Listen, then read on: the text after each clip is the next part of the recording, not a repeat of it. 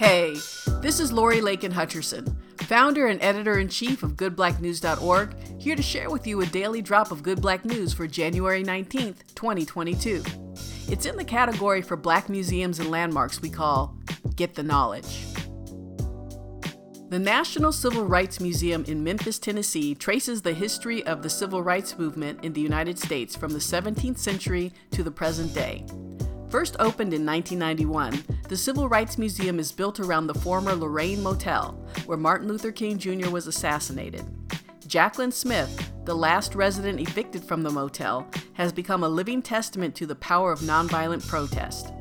Since 1988, Smith has camped outside the motel to protest its conversion and the neighborhood's gentrification. This has been a daily drop of Good Black News from the A Year of Good Black News page-a-day calendar for 2022, published by Workman Publishing and available at workman.com, Amazon, Bookshop, and other online retailers.